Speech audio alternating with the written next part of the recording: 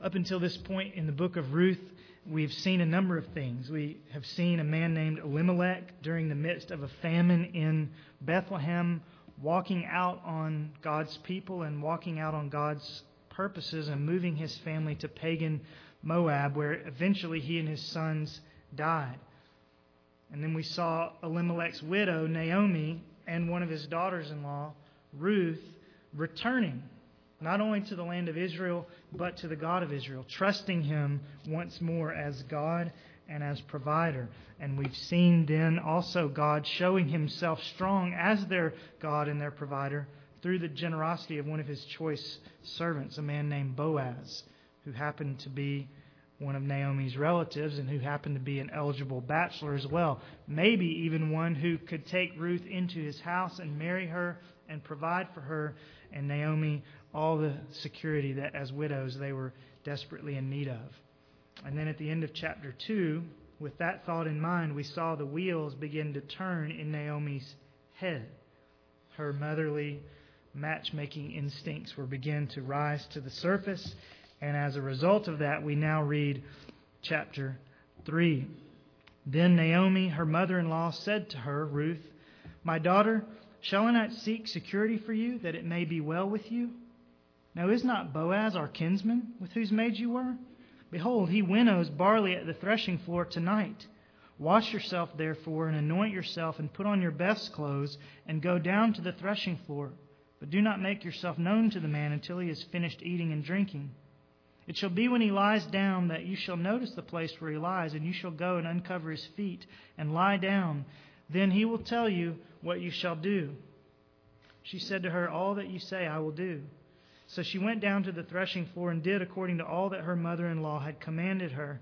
When Boaz had eaten and drunk and his heart was merry, he went to lie down at the end of the heap of grain, and she came secretly and uncovered his feet and lay down.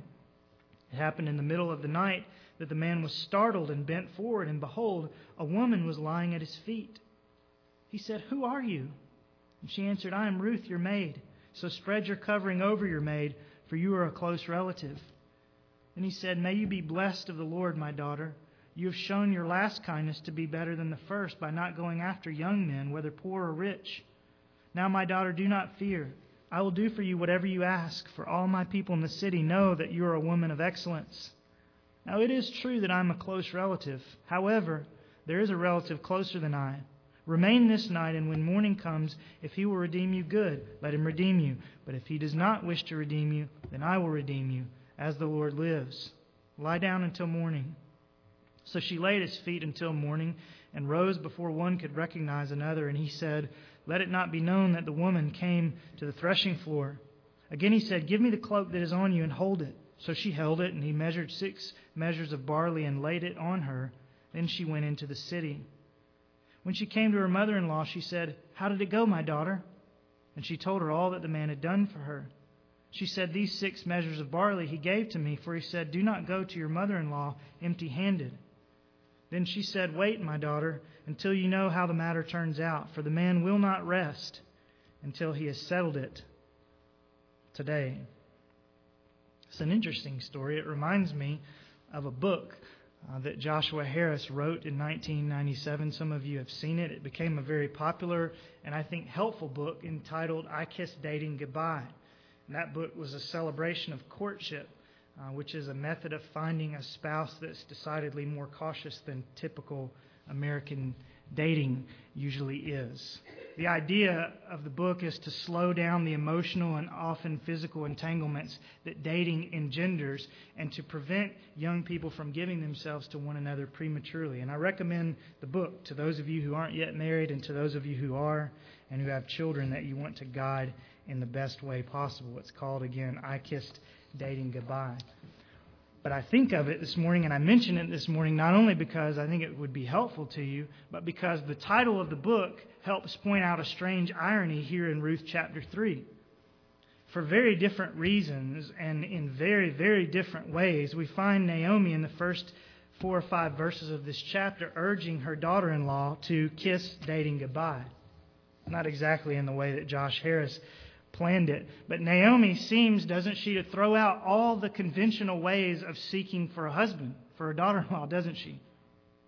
She doesn't suggest courtship or a formal arranged marriage of any sort, or even what we would call a dating relationship. She just says, skip over all that, Ruth. Just get your dress on, darling, and sprinkle on some lovely perfume and sneak up to Boaz's bedside in the middle of the night and see what happens. Certainly not the method of seeking a godly husband that any of us would want to employ, but that's what she does, isn't it?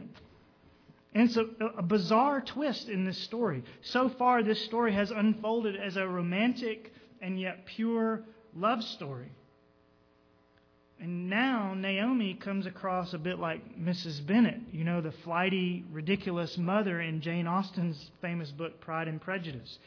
Naomi is now the desperate, all too eager, all too improper matchmaking mother, willing to make a fool out of herself and out of her daughter-in-law if she just might arrange for her a propitious marriage with an agreeable man. And it's a wonder as you read this story that Boaz, the older, prosperous, godly man that he was, did not, like Mr. Darcy, simply reject Ruth and Naomi out of hand. It's a good thing for Naomi that God was at work here. And God was at work, wasn't He, to bring Ruth and Boaz together? The narrator hinted at that at the end of chapter 2. And Naomi obviously had an idea of where God's providence was leading as well. The wheels had already begun to turn, you remember, at the end of chapter 2. And because she seemed to already see what God was up to, some commentators argue that Naomi's actions in these first few verses of chapter 3 weren't really improper at all. After all, she had seen what God was apparently doing, and by pushing the door just a little further ajar, they say she was actually acting out of faith. Besides, one commentator argues, we don't know a great deal about the customs of the Israelites during the days when the judges governed, the days when this book took place. So he says, how do we know that Naomi's way of getting a husband for Ruth wasn't simply the normal custom when a woman found herself with no father to help her arrange a good marriage? I don't buy that line of reasoning. For if walking up to a man's bedside in the middle of the night wearing perfume and a nice dress was the normal custom for finding a husband in that day, why did Naomi have to encourage Ruth to make her way to the threshing floor secretly in verse 3? And why was Boaz concerned in verse 14 that no one know that Ruth had spent the night in his harvest time sleeping quarters? You see? Even if we know little or nothing about Israelite courtship customs during the days when the judges governed, we have evidence within this very story itself that the two Israelites in the story, namely Naomi and Boaz, both knew that what Naomi was doing was certainly not according to custom, and that it was indeed not a little risque. And besides, we do know at least one thing about Israelite custom during the days when the judges governed from the book of Judges. Everyone during those days, we're told, did what was right in his own eyes.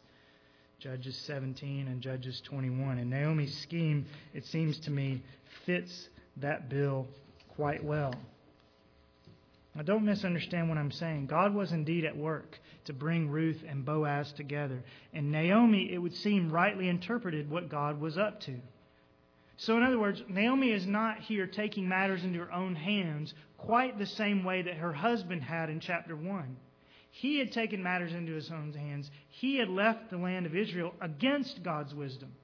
He had taken these things into his own hands because he did not like God's plan. But Naomi loves God's plan. Naomi is thrilled at the thought of Ruth and Boaz being united in holy matrimony. So she was not, like her husband, trying to work against God. She was trying to work with God. But the problem then was not with Naomi's motives. It was with Naomi's methods. She wanted what God wanted. But her method of getting what God wanted was wrong.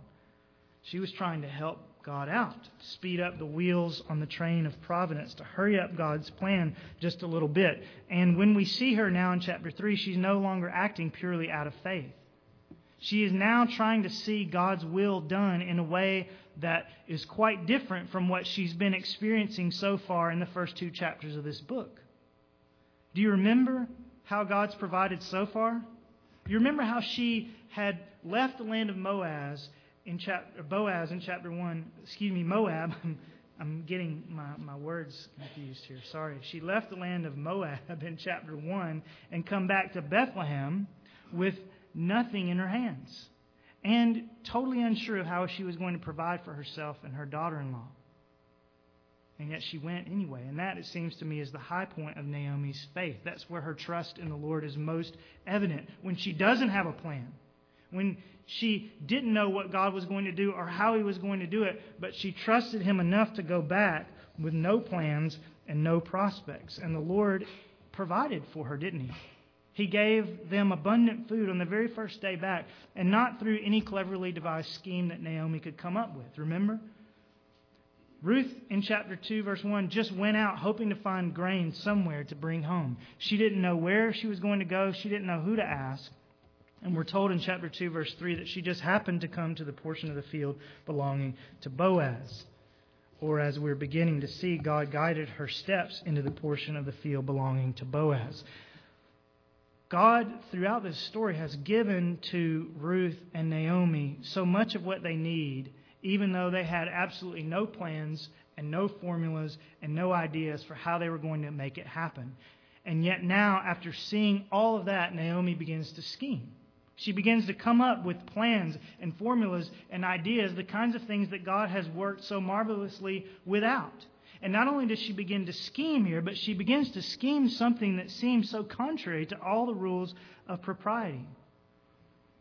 Now again, remember, Naomi is not abandoning God. She's not shaking her fist in God's face. She sees what God is up to and she loves it. But she's in a hurry. And she presumes that God is not acting as quickly as perhaps He should.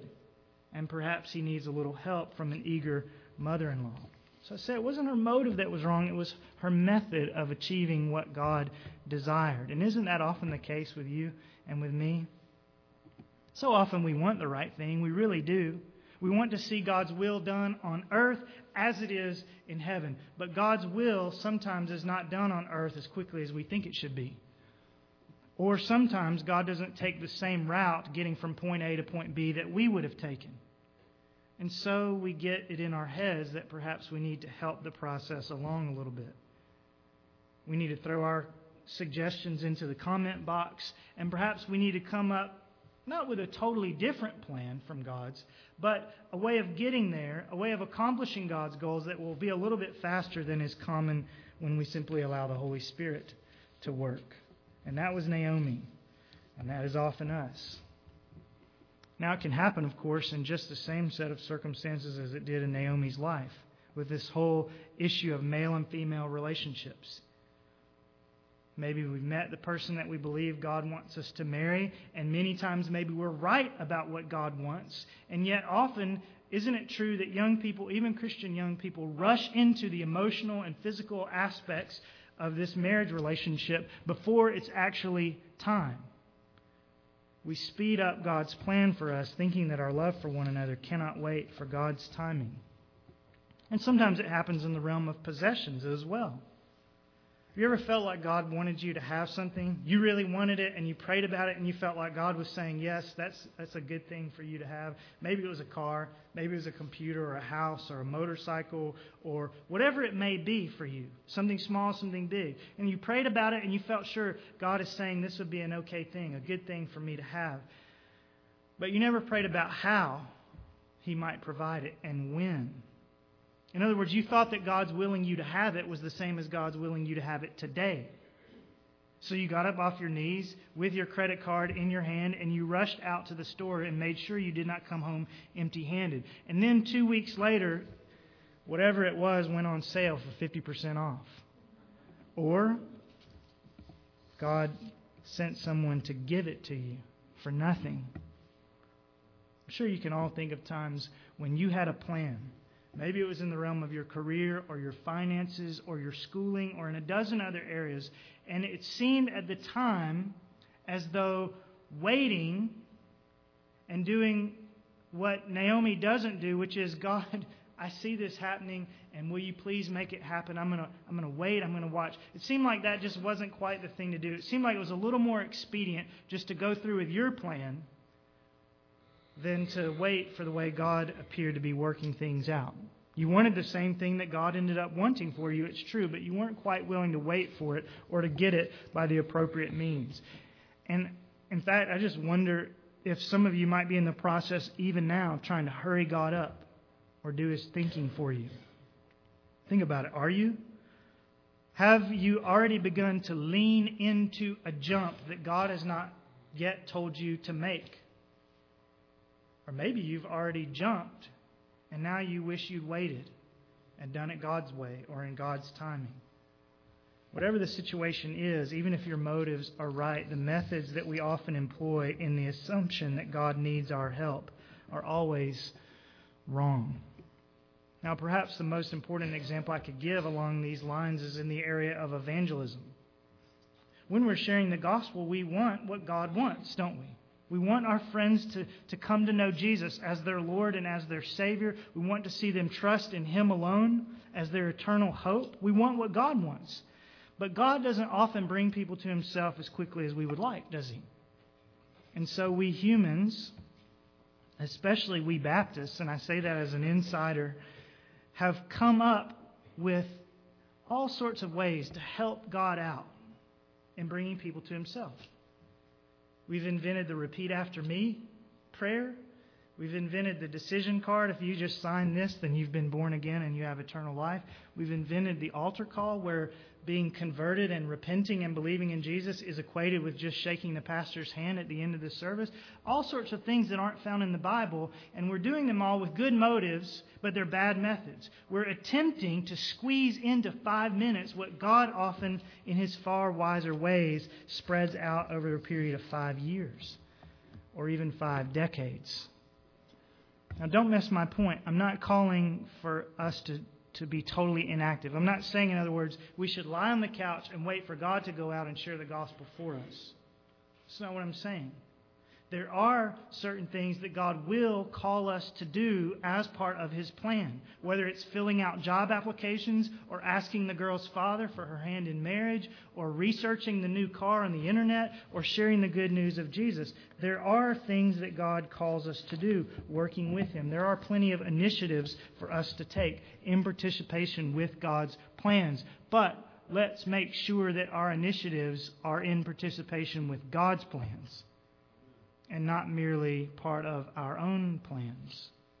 Let's learn from Naomi that we do not need to rush God. Let's remember that He doesn't need our advice in making the world go round. He invites our participation, but He does not need our help. But you know what's amazing in this story? Even in the midst of all of Naomi's fidgeting and running ahead and thinking that she knows better than providence, and in the midst of all of our fidgeting and running ahead and thinking that we know better than providence, God still sometimes blesses us beyond our wildest imaginations, doesn't He? And sometimes, we'll see in this story, in spite of our foolishness, in spite of our momentary lapses of faith, but not excusing them, God even folds our cockamamie schemes into His good plans, doesn't He? That's precisely what happened with this bizarre plan that Naomi hatched in chapter 3. She should never have done what she did. But, as we should now observe in verses 6 and following, God in His mercy worked all things for good anyway. Why did Ruth, beginning in verse 6, go along with Naomi's strange and questionable plans? Well, it's possible that being a new believer who had lived her whole life in a pagan atmosphere, Ruth was not quite sure if Naomi's plan was a godly one or not, or didn't quite see yet how bad things actually could have turned out. Or it's possible that Ruth knew that Naomi's plan was a little bit seedy, and yet she felt obligated by family pressure to go along at least as far as she could. We don't know why Ruth agreed with her mother-in-law, but whatever the case, we do know that when she actually got to the threshing floor that night, Ruth did not make use of the lateness of the hour and the smell of the perfume and the seclusion of the location the way many women would have, and perhaps the way Naomi intended for her to do. Did you notice that? Ruth, yes, obeys her mother-in-law. She dresses, she puts on perfume, she goes to the threshing floor in verse 6. Yes, she uncovers Boaz's feet in verse 7, probably so they'll get cold and he will wake up in the night. But when he wakes up in verse 8, she does not play the part of the seductress or even the flirt. She does not do what Naomi apparently expected her to do. What she does instead in verse 9 is to tell Boaz exactly why she's there. Because she wants to become his wife. She wants to be loved and cared for by him. That's what that saying there at the end of verse 9 is all about. That's what she meant when she asked him to spread his covering over her. That's an Old Testament way of describing marriage. You can see that in Ezekiel chapter 16. The man's covering, or his skirt, or his cloak, as it's sometimes translated, was a symbol of his commitment to protect and to care for and to love his bride. And that's exactly what Ruth was proposing to Boaz. She's saying to him in verse 9, in essence, would you make me your bride? Would you take me in and care for me and love me and protect me? Would you continue, in other words, to do for me, as long as we both shall live, all the kindness that you did for me during the barley harvest? Would you continue to take care of me? That's what she's asking. Now, yes, it was a rather unexpected proposal since it came from a woman and since she was far younger, verse 10, and far poorer than the man to whom she was proposing. So it was an odd proposal, but I want you to notice that it was a straightforward and honest proposal. And I say again that this straightforward, honorable approach from Ruth to Boaz was likely very different from the way Naomi expected Ruth to behave. I don't know that Naomi necessarily expected Ruth to go all the way and act with Boaz like a common prostitute. I highly doubt that she expected her to go that far. To go that far would surely have elicited Boaz shooing her out of the threshing floor and having nothing more to do with her. So I don't think Naomi is telling her to be a prostitute. I think she's just telling her to be a seductress and a flirt. Because it does seem, doesn't it, given the lateness of the hour and the secrecy of the meeting and the smell of the perfume, that Naomi did expect Ruth to play the game that young men and women often play.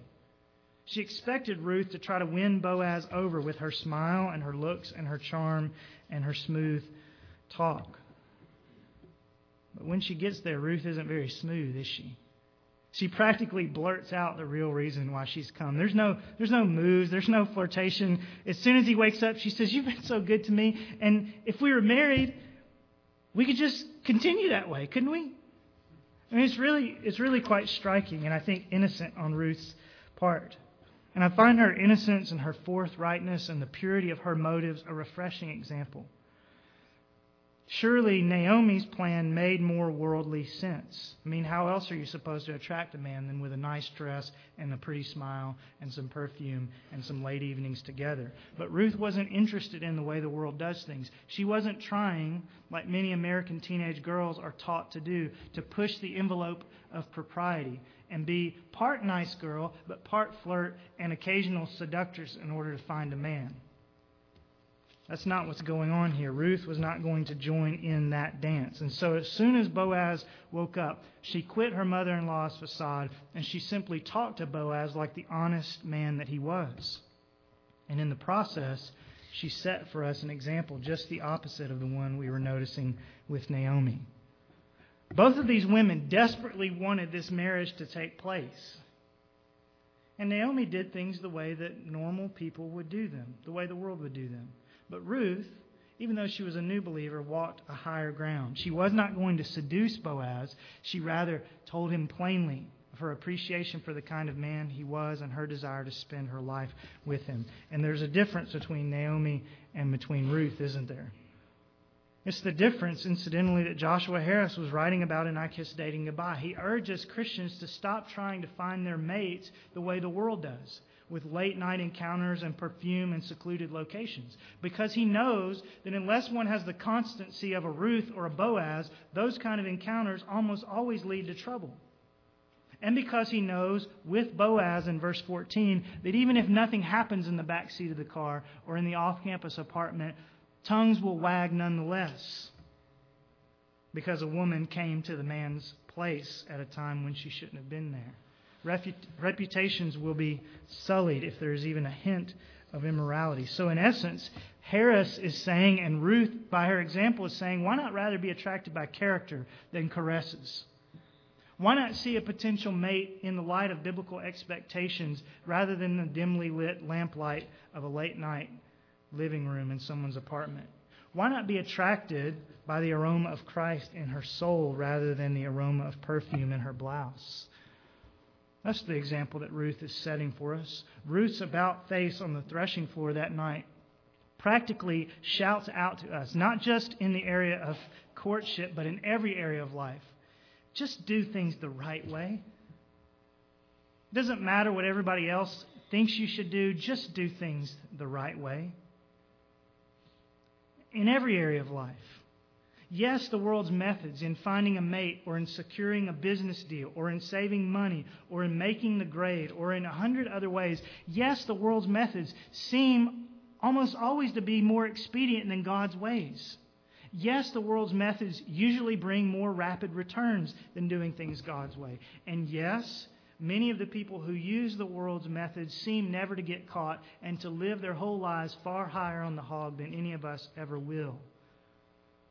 But the Lord sees. The Lord sees Ruth in the threshing floor going against her mother-in-law's worldly counsel. And the Lord promises in 1 Samuel 2, verse 30, that He honors those who honor Him. So will you honor Him? Wherever in your life the pressure to fudge may be, will you honor the Lord?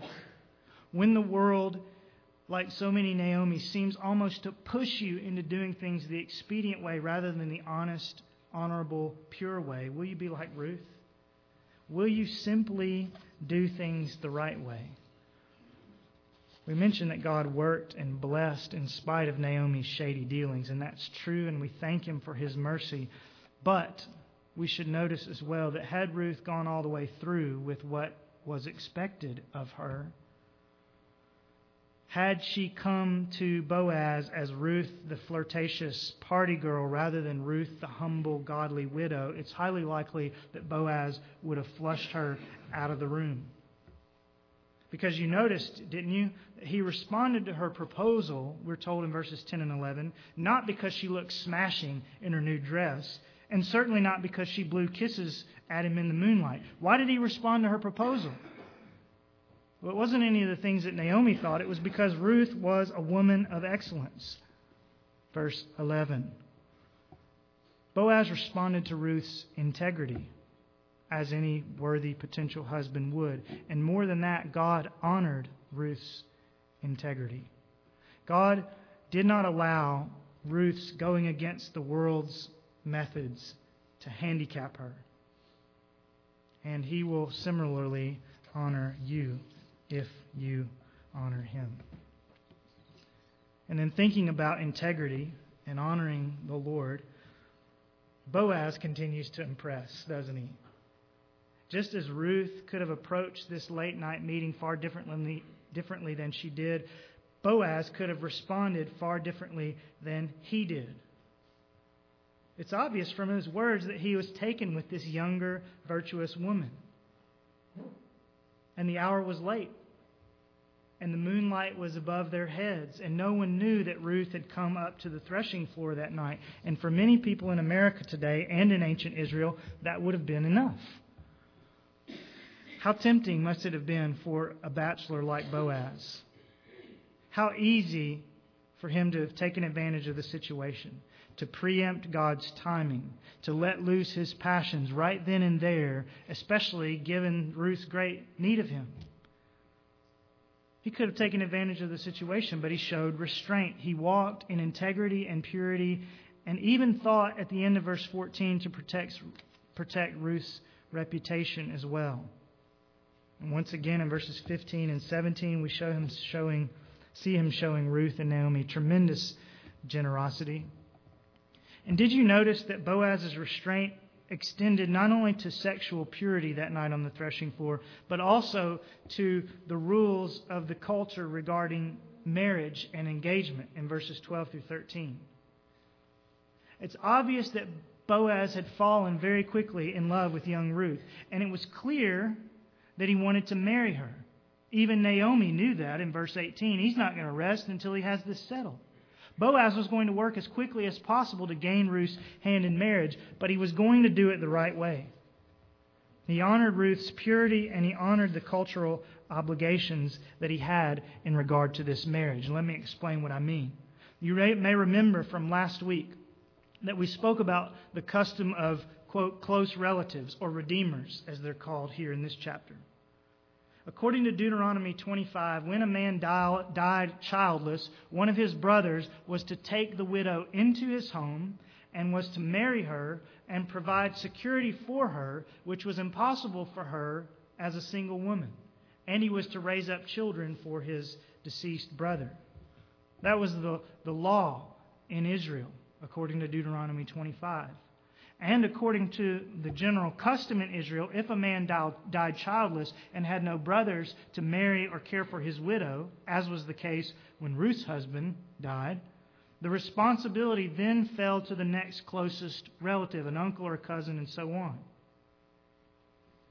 And then it fell to the next closest one, and the next closest one, and so on. That was simply the proper way of doing things in their culture. Just like in our culture, it's proper for a young man to go to the girl's father and ask her for permission to ask him for permission to ask her for her hand in marriage. That's the way they did things. That was the right way to do it. And that's important to remember when we read Ruth chapter 3. Because Boaz, we see very obviously, wanted to marry Ruth for reasons far beyond mere social obligation. She was an excellent woman. She was a believer. She had already gained a reputation for the kindness she'd shown to her mother-in-law. And now he had realized on the threshing floor that she was a chaste and honorable woman as well. And who wouldn't want to marry a girl like that? But Boaz had a problem, didn't he? According to the rules of society, Boaz was not next in line to marry Ruth. There was another uncle or cousin or some close relative, verse 12, who was a closer match. So what's Boaz to do?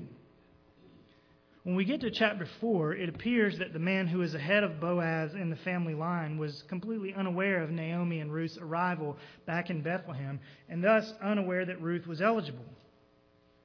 Therefore, how easy would it have been for Boaz simply to have kept this information hidden in his hip pocket? To have married this young woman with whom he was smitten, and to have gotten what he wanted through less than above board means.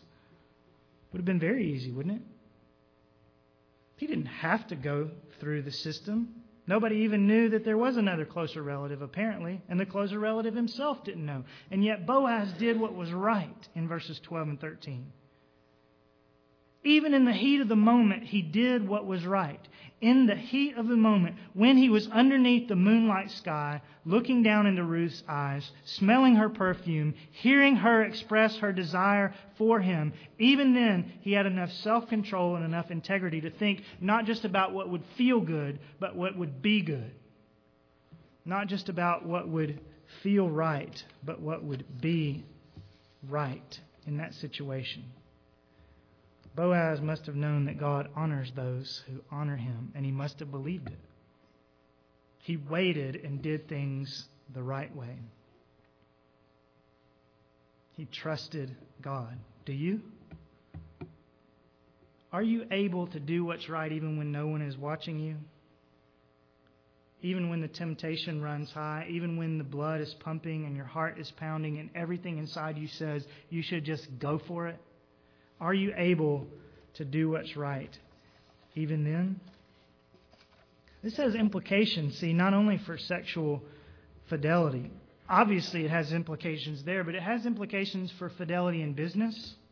It has implications for walking away on raunchy and racist jokes. It has implications for excusing yourself from gossip sessions, for integrity on your tax returns, for working the full amount of hours for which you're being paid, and so on. Are you trusting God enough to do what's right even when the rest of the world says, just go for it? There's so many areas in which men and women in this world find it all too easy to cut corners. But the churches ought to be filled with Ruths and with Boazes. So I simply ask you again to think honestly about your life. In the areas where you are tempted to fudge the numbers or to cut some corners or to take advantage of the fact that no one is watching or to live out the mantra, if it feels good, do it, or to excuse yourself because everyone else is doing it too, are you able even then to do things the right way? I've prayed earnestly this week that God would show each of us very specifically how this message about integrity and honesty and purity and honoring God even when no one's looking applies specifically to each one of our individual souls. That God would show you some specific ways that you need to take this home with you. So what is it for you? And will you cry out to God for help in the midst of temptation and for forgiveness for where you've already fallen? And speaking of forgiveness, there's one last aspect of Ruth chapter 3 that we've yet to consider closely. And that is this whole custom of being redeemed, verse 13, or chapter 4, verse 14, having a redeemer. That's an important word in this chapter, and we haven't considered it yet. So let's do that now. It's no accident that the Hebrew word that is sometimes in this book translated close relative is also sometimes in this book translated redeem or redeemer. And it's no accident that it's often translated that way in the rest of the Old Testament. In fact, it's no accident that God set in motion this whole plan of redemption for widows in the first place. That God planned a way for someone to purchase them back out of the poverty that they might live in otherwise by means of marriage. For God to plan a way for them to be redeemed out of this difficult situation. It's no accident that God had a plan for how families would go about redeeming widows out of destitution. And yes, the plan of brothers or cousins caring for or redeeming the family's widows had a functional and immediate purpose, didn't it? Women were not left destitute and the deceased inheritance was not dissolved. There is another purpose. Remember that Jesus said in Luke 24 that all the Old Testament points forward to Himself. And therefore, be reminded that God made arrangements in Deuteronomy chapter 25 for widows to have a redeemer. Yes, so that women like Ruth would be helped, but also so that men and women like you and I would be helped as well. The whole Old Testament custom of redeeming the destitute was put in place partially as a portrait of the gospel of Jesus. Because we are all, aren't we, in the midst of a self-inflicted destitution. Our sins, as we said a week ago, have left us as spiritual widows, spiritual orphans, spiritual outsiders with no way to rescue ourselves. And therefore, we desperately need someone to get us out of our predicament. We desperately need someone to take us in, someone to do for us what a close relative would do for a widow in the Old Testament. We need someone who will buy us out of the mess in which we find ourselves. And we need, ultimately, don't we, a Redeemer. And wonder of wonders, we find that God has orchestrated a plan for us just the same as He did for women like Ruth. The prophet Isaiah, using the very same Hebrew word that's used to describe Boaz in the book of Ruth, prophesies to us that a Redeemer will come to Zion. Isaiah 59:20. A Redeemer will show up in Jerusalem. And when we fast forward to the New Testament, we find that He has. Jesus, we're told in Titus 2:14, arrived in Jerusalem and gave Himself to redeem us from every lawless deed and to purify for Himself a people for His own possession. And Paul tells us in Ephesians 1:7 that we have redemption through His blood. Jesus has done for us what Boaz was to do for Ruth. Jesus is our close relative. Jesus is our Redeemer. And so we said last week that the story of Ruth's redemption is included in the Old Testament to prepare us for Jesus, our greater Boaz. And we say this morning that the entire Deuteronomy 25 custom of redeeming childless widows was also written into the Old Testament law to prepare us for Jesus. In the Old Testament, God provided redeemers with a lowercase r to give people a taste for and a longing for and an expectation of a redeemer with a capital R who would come and rescue them in a far more decisive way. God wrote that law for widows in Deuteronomy 25 with Jesus in mind. The Bible really is all about Him. And after the challenges we've been given this morning in the areas of integrity and honesty and waiting on the Lord, isn't it good to know that we have a Redeemer? If your conscience is softened at all, I'm certain that you've been convicted this morning of all sorts of ways in which in your life you've run ahead of God, or been carried away by the heat of the moment, or been dishonest or unfaithful, or done things in your way or the world's way instead of doing them in God's way. And each of us should feel bad for those failures. But isn't it good to know that there's a Redeemer? Someone who has given Himself to ensure that the messes that we have created for ourselves can be remedied, that our sins can be forgiven, that our lives can be restored. That's the best news in the world. So will you leave today like Ruth and glory in your Redeemer?